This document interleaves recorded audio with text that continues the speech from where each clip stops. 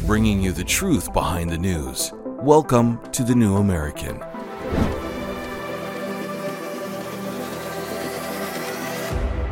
Welcome, everyone. We're glad you can join us. I'm Paul Dragu. A judge recently ordered that hundreds of documents with names of Jeffrey Epstein's associates be unsealed. Word on the street is that many in power circles are already scrambling to have their names redacted. Also, a group of Republicans and Democrats are joining forces on a resolution calling for charges against Julian Assange to be dropped. And Wisconsin lawmakers joined fellow Scotties yesterday in a call to have the National Railroad Museum remove the Satanic Temple's tree display from their Christmas festival of trees. We have exclusive footage from the event. We have all that coming up, plus a conversation about how we can free Americans from the two-party system trap. But first, in his book, Tragedy and Hope, A History of the World in Our Time, the late Professor Carroll Quigley said the belief in a two-party system was foolish. He said that the argument that the two parties should represent opposed ideals and policies, one perhaps of the right and the other of the left, is a foolish idea acceptable only to doctrinaire and academic thinkers. Instead, the two parties should be almost identical so that the American people can throw the rascals out at any election without leading to any profound or extensive shifts in policy. Now, Quigley knew how the globalists work because he had studied them for years. He was even allowed to go over their secret documents for a couple of those years. He revealed that the globalist plan was to create a world system of financial control in private hands, able to dominate the political system of each country and the economy as a whole. He didn't object to their goals, only to their keeping these goals a secret. For at least the last 70 years, the globalists were on the smooth road to the creation of a one-world government. For decades, it was exactly as Quigley described. With every new president, whoever he was, we continue marching toward the new world order. More foreign entanglements, more wars, more global redistribution of wealth from Americans to everywhere else. The new rascals were no different than the old rascals. Then Donald Trump happened. Now, whatever you think of him, Trump was not part of the globalist plan. And since his win in 2016, the Republican Party has been fractured nearly to a point where we almost have two legitimately different political parties. That's why the internationalists are anxious to get the GOP back on the globalist reservation. In its latest issue, the Council on Foreign Relations publication, Foreign Affairs, published an article titled, "The Case for Conservative Internationalism." The author yearns for the days when the Republican Party promoted American security and economic power while supporting the expansion of democracy around the world, which included providing for a strong military. Unfortunately, Republicans' commitments to internationalism have weakened dramatically. The author calls Trump an isolationist and condemns his desire to withdraw from NATO and drive out the warmongers and globalists from the U.S. government. Other Republican leaders like Ron DeSantis and Vivek Ramaswamy express outright hostility towards sustaining the United States' international commitment. Worse, the author noted, 77% of Republican voters want the U.S. to be less involved in solving problems overseas. Now, this won't do. The author, Corey Sheikh, says that traditional conservative internationalism remains the best way to protect U.S. national security and steward the economy, and voters may still be eager for an internationalist foreign policy agenda if that agenda could be presented to them persuasively. The article even takes shots at the Biden administration for believing that U.S. businesses can't prosper or compete internationally without government funds. Biden has also failed to recommit the U.S. to the Trans-Pacific Partnership, and he has embittered allies that the U.S. will need in future conflict with China. Now, China is a major theme in the article, the gist being that the Biden regime has made many mistakes in preparing for what is presented as an inevitable war, and that those mistakes may cause us to lose that next inevitable war. Then it takes a crack at entitlement reform. Entitlement does, for 63% of federal spending, which is up from 19% in 1970. And who are the best Republicans to rein in entitlements? Well, Nikki Haley and Chris Christie. Those two are the only GOP figures endorsed in this article. The goal, nevertheless, is to sell voters on internationalist policy. But that shouldn't be too difficult, the author says. We just need more arguments grounded in U.S. national interests. So joining me for this conversation is editor-in-chief of the New American Magazine, Gary Benoit, and the John Birch Society research manager, Christian Gomez. We have 5 minutes. I know there's no way that's enough. Maybe we'll circle back around to this topic in segment 4. Gary, you and I had discussed this. I guess I can't imagine that anyone here is surprised that Nikki Haley would be touted as by the establishment. We can see the media pushing her. I mean, even USA Today, of all, actually defended her in a fact checker. They sent one of their little Nazi fact checkers to defend her, I believe from Vivek or Ron. What do you make of what we're discussing here, Gary, what the globalists are saying? Well, what they're saying, as you pointed out by quoting Carol Quigley from Tragedy and Hope, is that the two parties need to be essentially two heads of the same entity so that the rascals could be thrown out and then the new rascals could come in and they implement the same policy. Yeah. And apparently they believe the Republican Party has gotten somewhat off of the reservation. Yeah. And it's really interesting that they pointed to the year 1952 Why is that? because something significant happened in 1952. In 1952, Robert Taft, the senator from Ohio, who was such a symbol of the Republican Party, he was commonly known at the time as Mr. Republican. He ran for president of the United States. Yeah. And he should have won, but his candidacy was sabotaged at the Republican National Convention in 1952. Eisenhower became the nominee instead, and Eisenhower became president. Right. And since then, the Republican Party has moved in the direction of Republican internationalism, has moved in the direction of Republican socialism. Yeah. But Robert Taft, Mr. Republican, who died, by the way, the following year, he died in 1953. In fact, he died the same month I was born. So I'm revealing my age. But Robert Taft wrote this book, A Foreign Policy for Americans, which expresses the foreign policy of the Founding Fathers. And I'd just like to read a couple sentences from this book. Robert Taft says, and again, this is Mr. Republican, our traditional policy of neutrality and non-interference with other nations was based on the principle that this policy was the best way to avoid disputes with other nations and to maintain the liberty of this country without war. Yeah. So that was the traditional principle of the Republican Party, if you go back to 1952 and before. We've gotten away from that. What do you think of this? What Gary just read is and should be the traditional Republican Party policy on foreign policy. Actually, even the Democrats, if you go back to Grover Cleveland. But that should be the foreign policy of all Republicans and really everyone. When Eisenhower became the nominee instead, he was a Democrat. Yeah. There were Democrats who wanted to even draft him to be their party's nominee as opposed to Adlai Stevenson in 52.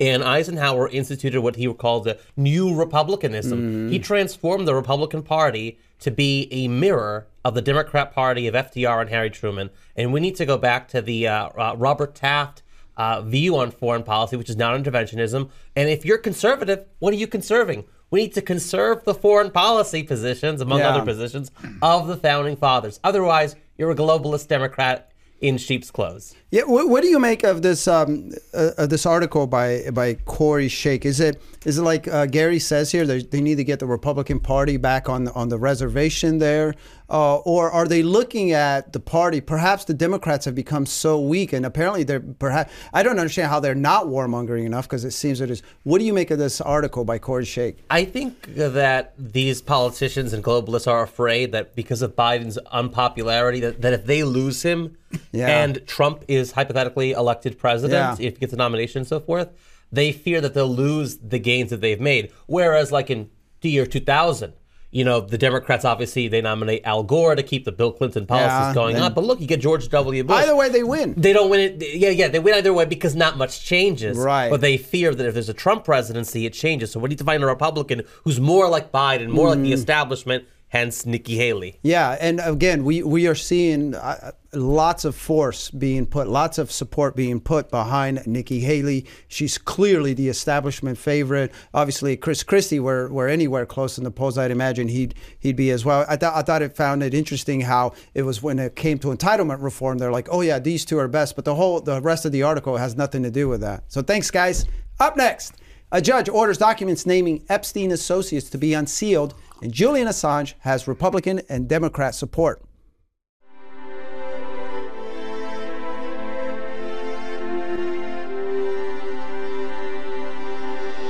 Life, liberty, and the pursuit of happiness. The Declaration of Independence proclaims God-given rights, and we intend to protect them. Working with people like you for over 50 years, preserving freedom and building a better tomorrow. Safeguarding the Constitution by limiting government power. We are restoring liberties, educating voters, and leading the freedom movement. Join with us. United, we will defend our rights. We are all Americans. We are the John Birch Society.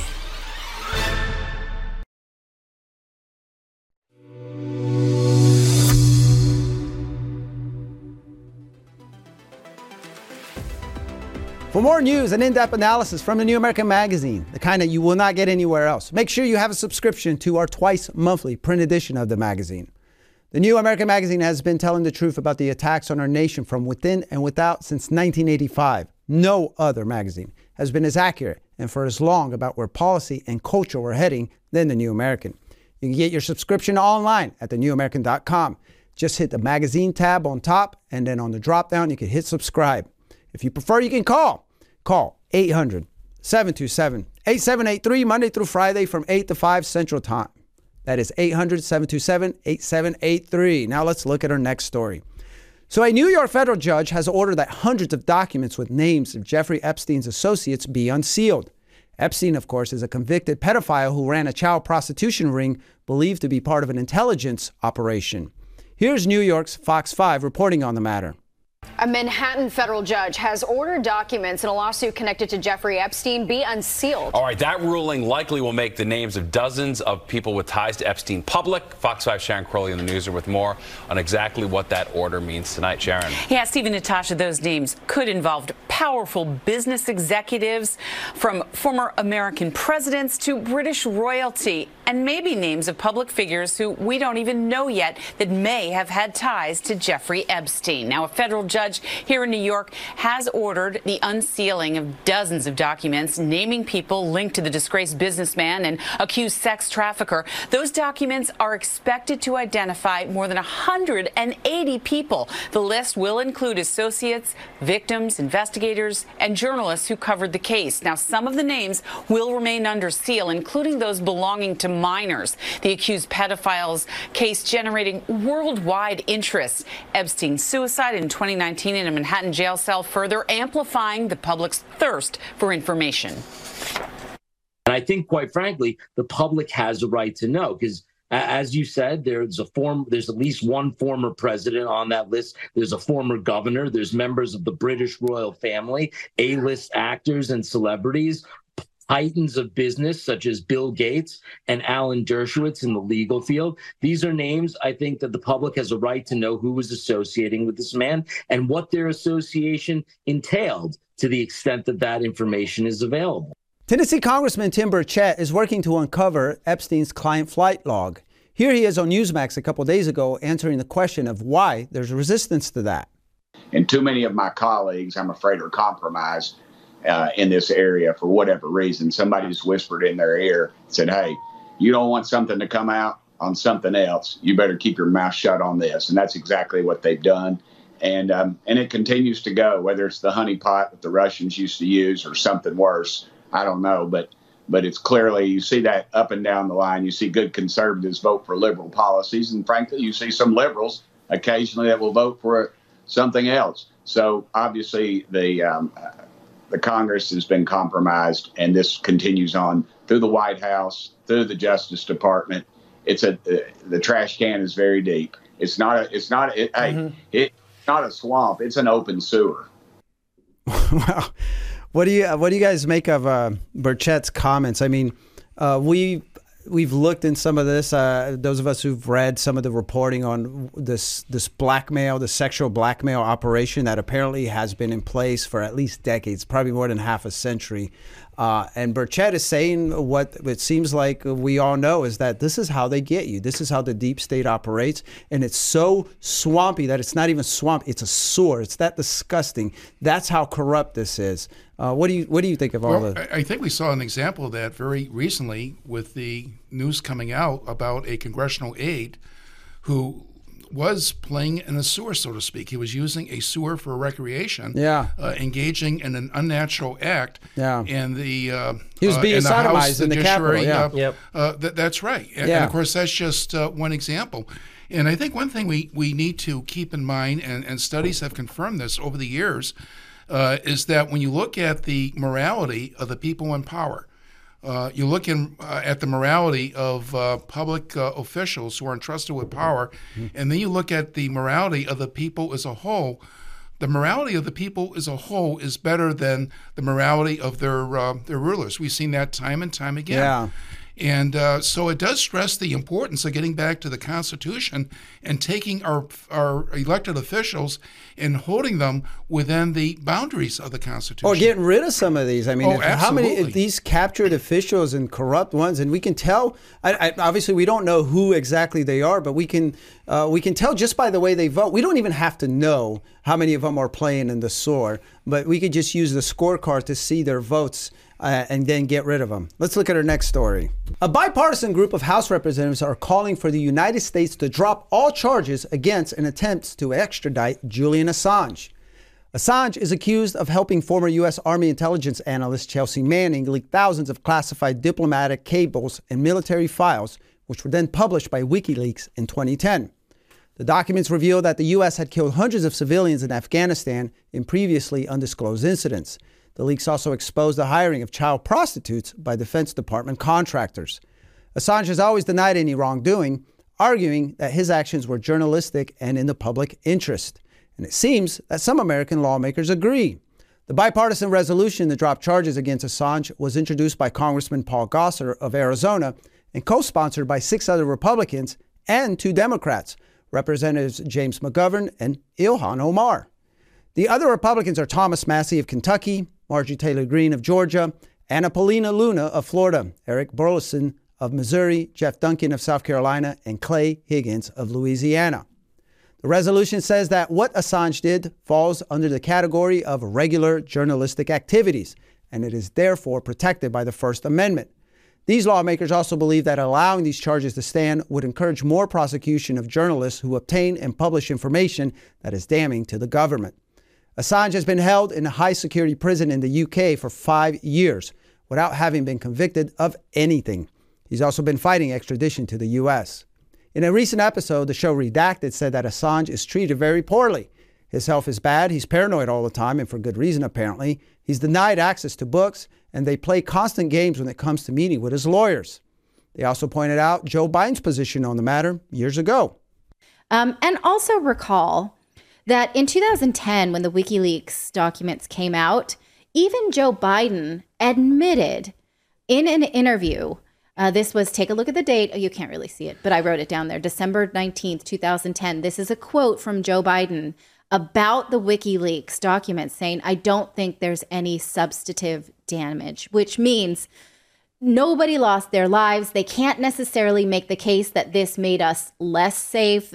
What they were doing made us less safe by waging wars, killing people overseas.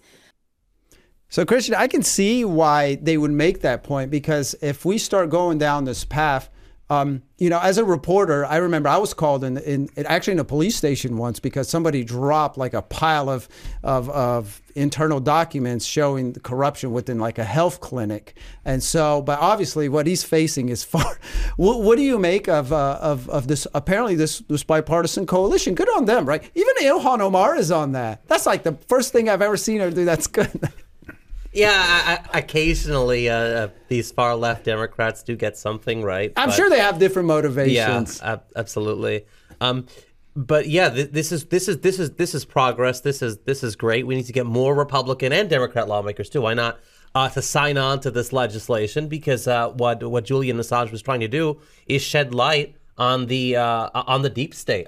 He's fighting the same battle we are. We may not agree with all of his tactics. We may not agree with everything he believes in, but Julian Assange has done a service, you think? A service for the American people and for people around the world, because our government shouldn't be one of secrets and doing nefarious activities. It should be a government that is honest and transparent. And if it's doing things that it shouldn't be doing, well, the American people need to know what those things are. Yes, and so obviously part of that means that we can't punish people who bring that to light, especially journalists. Journalists used to be, highly looked upon. It's like we depended on them to do great investigations, to look into, to find out what our aspiring rulers are doing. Do you have any thoughts on this, Gary? Well, the media, which of course should be the watchdogs of government, the media have instead become lapdogs, and it's absolutely discussion. Of course, the New American is a notable exception. Yeah, and hopefully this continues, this path where both Democrats and Republicans see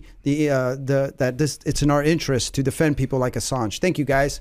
Up next, Wisconsinites are pushing back on the Satanic Temple. Sophia paused before the door. It read, Department of Bidigital Convergence. Just inside was a new world, a better world, the one of everlasting life, of no pain, of no loss, of no problem. She entered the chamber and her surroundings changed. She saw around her an infinite field of waving golden grain surmounted by cloudless blue sky. The AI voice whispered gently in her mind, Welcome to the singularity. She couldn't see it and couldn't feel it, but her body had almost instantly been covered by a swarm of tiny gray multi-legged bots that melted through her clothes and into her skin. Not perceiving the nightmare, her eyes had already been consumed and the rest of her body was dissolving as the bots digested her flesh. She felt only a warmth suffusing her being. Drowsy, she drifted to sleep, and her last thought was one of panic. Would she ever wake? Could a nightmare vision like this be an outcome of the much-hyped transhumanist technological singularity?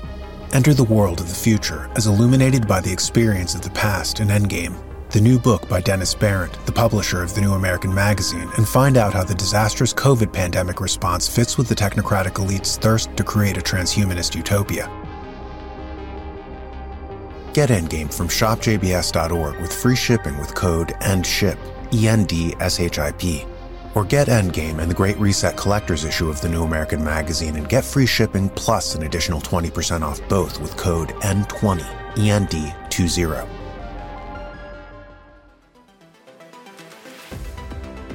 Yesterday, a coalition of concerned Wisconsinites held a press conference and prayer vigil as part of an effort to have the National Railroad Museum remove the Satanic Temple's tree display from their Christmas Festival of Trees.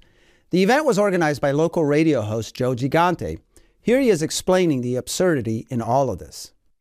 As we explained in our release, we're here today for a very simple request. It really shouldn't be a heavy lift at this Christmas season as we're in Advent. The National Railroad Museum has been both a local and national treasure. Scores of children throughout the years and adults alike have come here to learn about trains, enjoy the sights, the sounds, the experience of the train, and that's been marred by what would be called an unforced error, deciding for reasons that don't even add up to have a satanic tree as part of a Christmas Festival of Trees display. What you're going to see today, hear from today, is people from all walks of life, elected officials, people that run organizations, and as you see here, dozens of people from all walks of life coming together, not for political reasons, but for a very simple reason, to remember what it is we're here to celebrate, which is Christmas, and ask a very simple request. Take down the tree. Apologize to all the people that have donated, both directly as benefactors and through their purchases of tickets through the years. They send scores of kids on school buses here each season. And the president of the Railroad Museum said, well, the Satanic Tree offers a educational experience. That's not the education people are expecting at a railroad museum. They're expecting train education. It really isn't difficult. The Satanic Temple says they're not a religion, so there's no concern that it's a discriminatory practice. Somehow you're choosing one faith over another. And my final piece on this is it's right in the name. It is Christmas. It is the celebration of the birth of the Christ child. To host something that is anathema to it, that is the polar opposite, can't be anything but an insult. Here's what U.S. Congressman Mike Gallagher had to say. It's a national treasure that we have right here in Northeast Wisconsin. The Dwight D. Eisenhower train, the event they do with the Polar Express, all this is just great, classic Northeast Wisconsin values in action, which makes it all the more tragic that something like this has happened. I think, as I also said to you, you expect something like this to happen in San Francisco or New York, but not here in Green Bay, not in Northeast Wisconsin. And so here you have people that are not just speaking out because they're Christians and because it's Christmas, but they're just common sense Wisconsinites that don't want to be assaulted by nonsense like this. And as a father of 2 young daughters, I'm not asking the Railroad Museum to teach my kids about Christmas per se, to do things that's my responsibility as their parents, but just don't force all this stuff onto kids. This creeping, we get accused as conservatives of waging a culture war. We're just resisting the slow, corruption of our culture. What a great point from Congressman Gallagher, right? Because it's the Satanic Temple seems to have gotten pretty bold, at least over the last couple of years. We've seen these after-school clubs of satanic clubs. We saw the statue, I believe, in the Iowa Capitol and whatnot. This is one thing that maybe we fail to recognize, that the spiritual component is as important, I would argue actually more important, in the restoration of this nation. And I think it's very reflective of where we are by the fact that the Satanic Temple is getting bold and they're popping up all over the place. Absolutely. Gary before was saying in one of the previous segments, we need to go back to the Constitution. And of course, John Adams, our second U.S. president, said that our Constitution was written only for a moral and religious people. And he wasn't talking about the Satanic Temple type of religious, because they may claim to be a religious institution, but they're not. The Satanic Temple, the so-called Satanic Church, is not a church. It is an anti-church. It is specifically an anti-Christian overall, mainly against anything that resembles Christ and Christianity. It is an anti-religion. And you go to their website, as both Gallagher and also State Senator Andre Jacques, who was also there, spoke. You go to their website, it's a giant advertisement for abortion, where they even call abortion part of their worship practice to Satan. So the Church of so-called Church of Satan is really a mockery of all things Christianity. Yeah. And in these people, these Satanists who are promoting these things and all the statues that you mentioned, different state capitals, they are trying to attack Christianity. The culture war, as Gallagher accurately pointed out, is not being waged by us. It's the other side waging a war against our culture, against traditional family values in our Judeo-Christian culture here in America. The degeneracy that we're seeing and the corruption. I mean, he used the word corruption. I don't know if he meant it as part in line with some of the stuff we've been discussing, but there's a link here. This is reflective of why we are in the trouble that we are. And people have to realize, I would argue that the church should be in the front of the line, a tip of the spear against the forces trying to destroy this nation, and as part of the solution. What do you think, Gary? Well, I agree with you. And I would say, too, that I agree with what you said earlier, that morality or religion, religious principles are more important than the political, because what happens in our culture, which is based on those principles, ultimately determines what happens politically. And if we lose our national morality, freedom is impossible. Right, it cannot exist without national morality. And so this war against the culture that Americans historically have held in common, the Judeo-Christian culture. This is obviously by design in order to help destroy America, to bring about the New World Order, where man will rule supreme, and God would be removed from the public square. Yeah, absolutely. Again, Christians need to get on board. They need to get politically activated, Right. And they need to help. Like Mike Gallagher was also saying, it's like, look, I understand it's not the job of someone else to teach my kids, and that's another. I thought that was another interesting point. Christian, you look like you want to jump in. Yeah, I do want to say something since we're running out of time. I would recommend everyone who's watching this and listening as well to contact the National Railroad Museum in Green Bay and tell them to take down this tree. This festival of Christmas tree display is supposed to end on December 31st, but the president of the board of the National Railroad Museum has said that he's welcomed the satanic tree to come back the following year. So we can expect this battle to go on in the future. So everyone needs to contact the National Railroad Museum, tell them to take down this mockery of Christianity at Christmas time, the time we celebrate the birth of Jesus Christ, to take down this tree and to never host that again and to apologize to the American people, because this is the National Railroad Museum that's in Green Bay, to apologize and to never do this again. Yeah, and like Joe Gigante also says, like, it's weird. It's like, why do they want in on this? It's Christmas. It's a Christmas festival of trees. Like, they have nothing to do with that. I think that's just them being satanic. Right? No question about that. And I was just thinking, too, if you look at the word Christmas and you divide it into two syllables and treat it as two words, you have Christ Mass. Yes, that's true, Gary. So hopefully, I mean, thank you for bringing that up. You were there when you actually reported on this, I guess, or you actually even spoke to Mike Gallagher. And it's good to see that the public officials, they're getting in on this too. They're standing up. Did Gallagher have any other further insight when you were talking to him as far as any of this stuff? Well, I did ask Congressman Gallagher, and of course, I know the New American will have the video up on the website at some point, probably later today or tomorrow. I asked Congressman Gallagher, since the museum is nationally recognized by an act of Congress as being the National Railroad Museum, if Congress might do anything about this, and he said that perhaps the House of Representatives could look at funding issues, and so did Senator Andre Jacques. He said maybe the state itself of Wisconsin could look at any kind of funding issues for leverage, because the museum does get some funding from both the state and federal government. Oh, so that ought to put some pressure on him. I mean, I don't know anything about the president of the museum or anything, but the fact that you said that he's welcoming them next year is pretty interesting.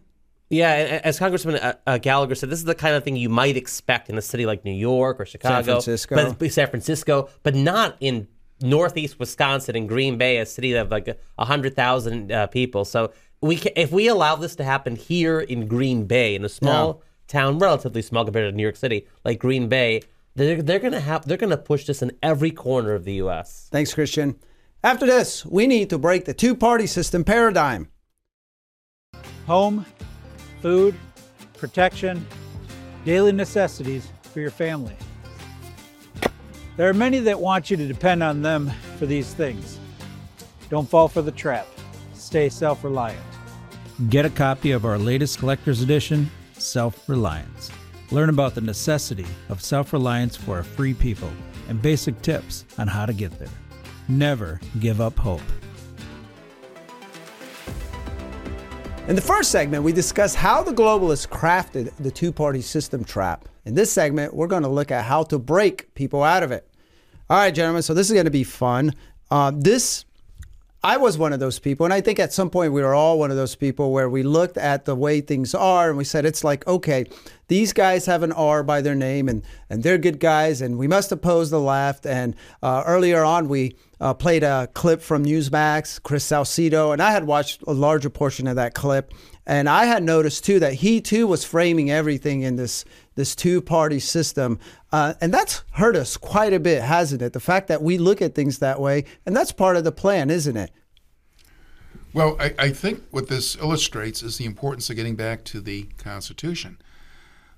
Let's consider the fact that when somebody does become a congressman or somebody does become president of the United States, and why limit our discussion to the national government? When somebody becomes a state legislator or somebody becomes a sheriff, they take an oath. They do not take an oath to the Republican Party. They do not take an oath to the Democrat Party. They take an oath to the Constitution of the United States of America. So that should be our guiding principle. And of course, we're living in a world today, when you look at the Republicans and you look at the Democrats are far, far worse. I mean, it's become basically a communist party. Yeah. But let's not overlook the fact that when we look at the Republican Party, there are many Republicans who are Republicans in name only. There are rhinos. And they are a huge part of the problem. So when we look at a politician, we should look at his voting record, we should look at his actions, and that should govern what we think of that politician. If only we had a tool for that, huh, Christian? Do we have tools?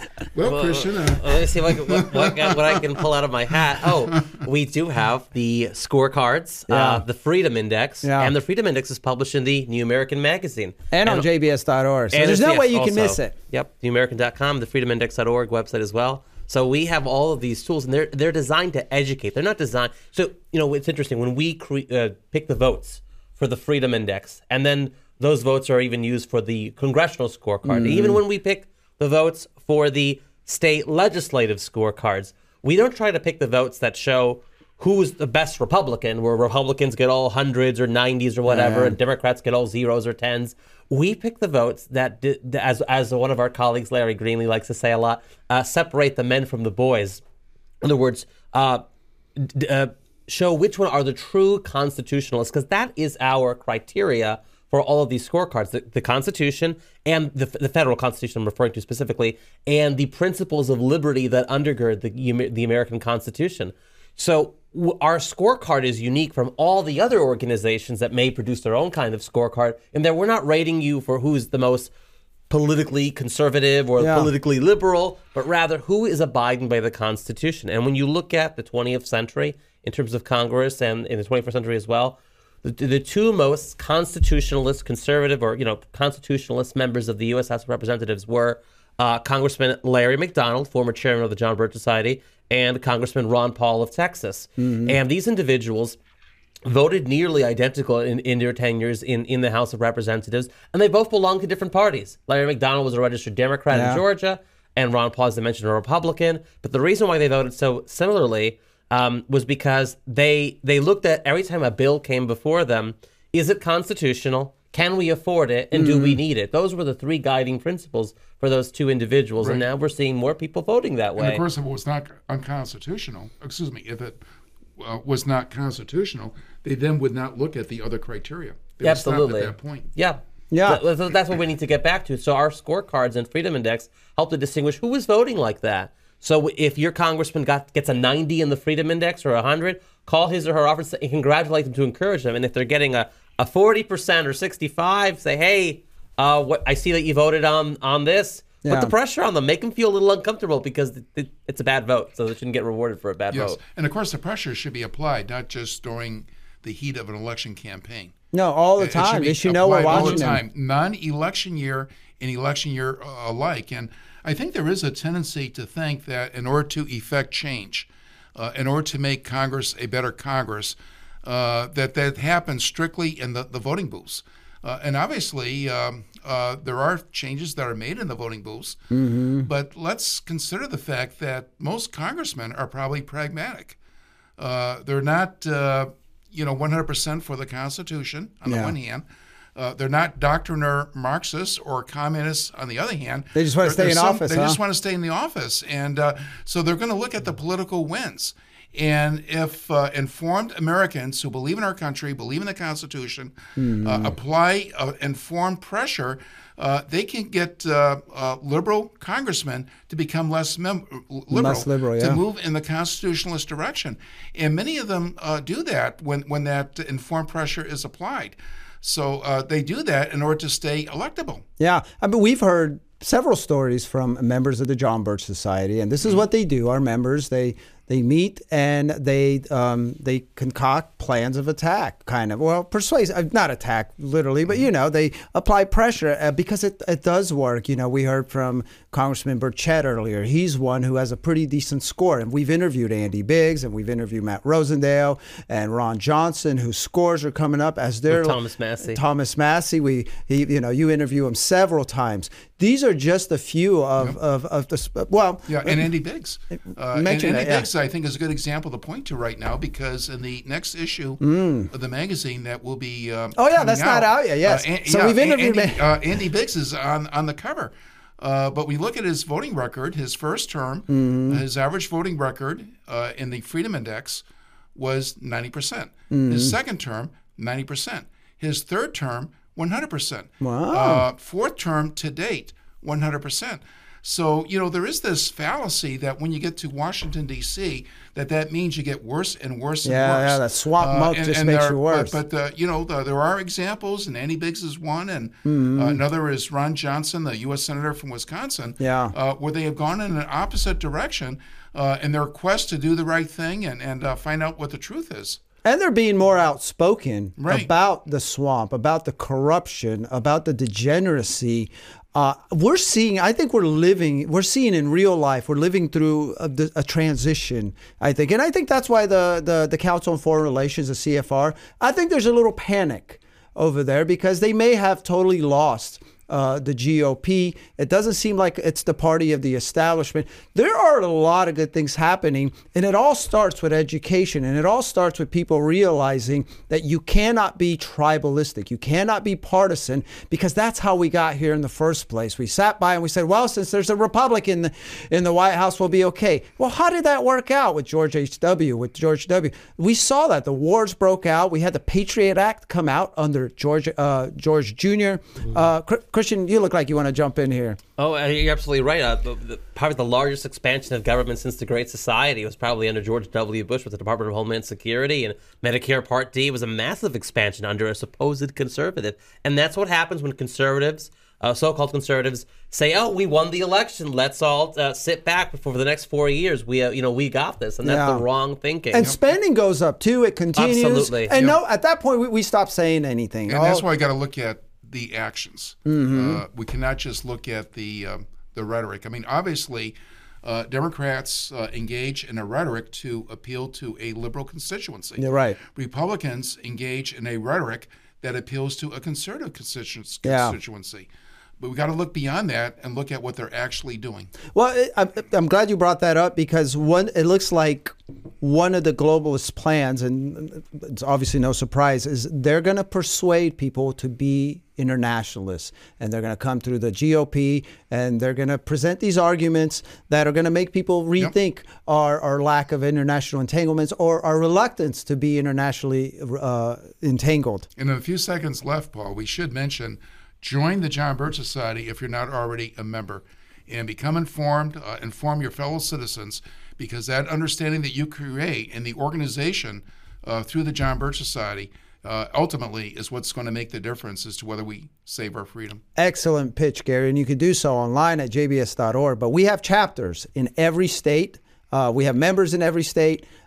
There's just put your zip code, go to jbs.org, take action, and get it done. And thank you, everyone, for tuning in to another episode of The New American Daily. You can get more truth behind the news at thenewamerican.com. We hope you'll join us again tomorrow.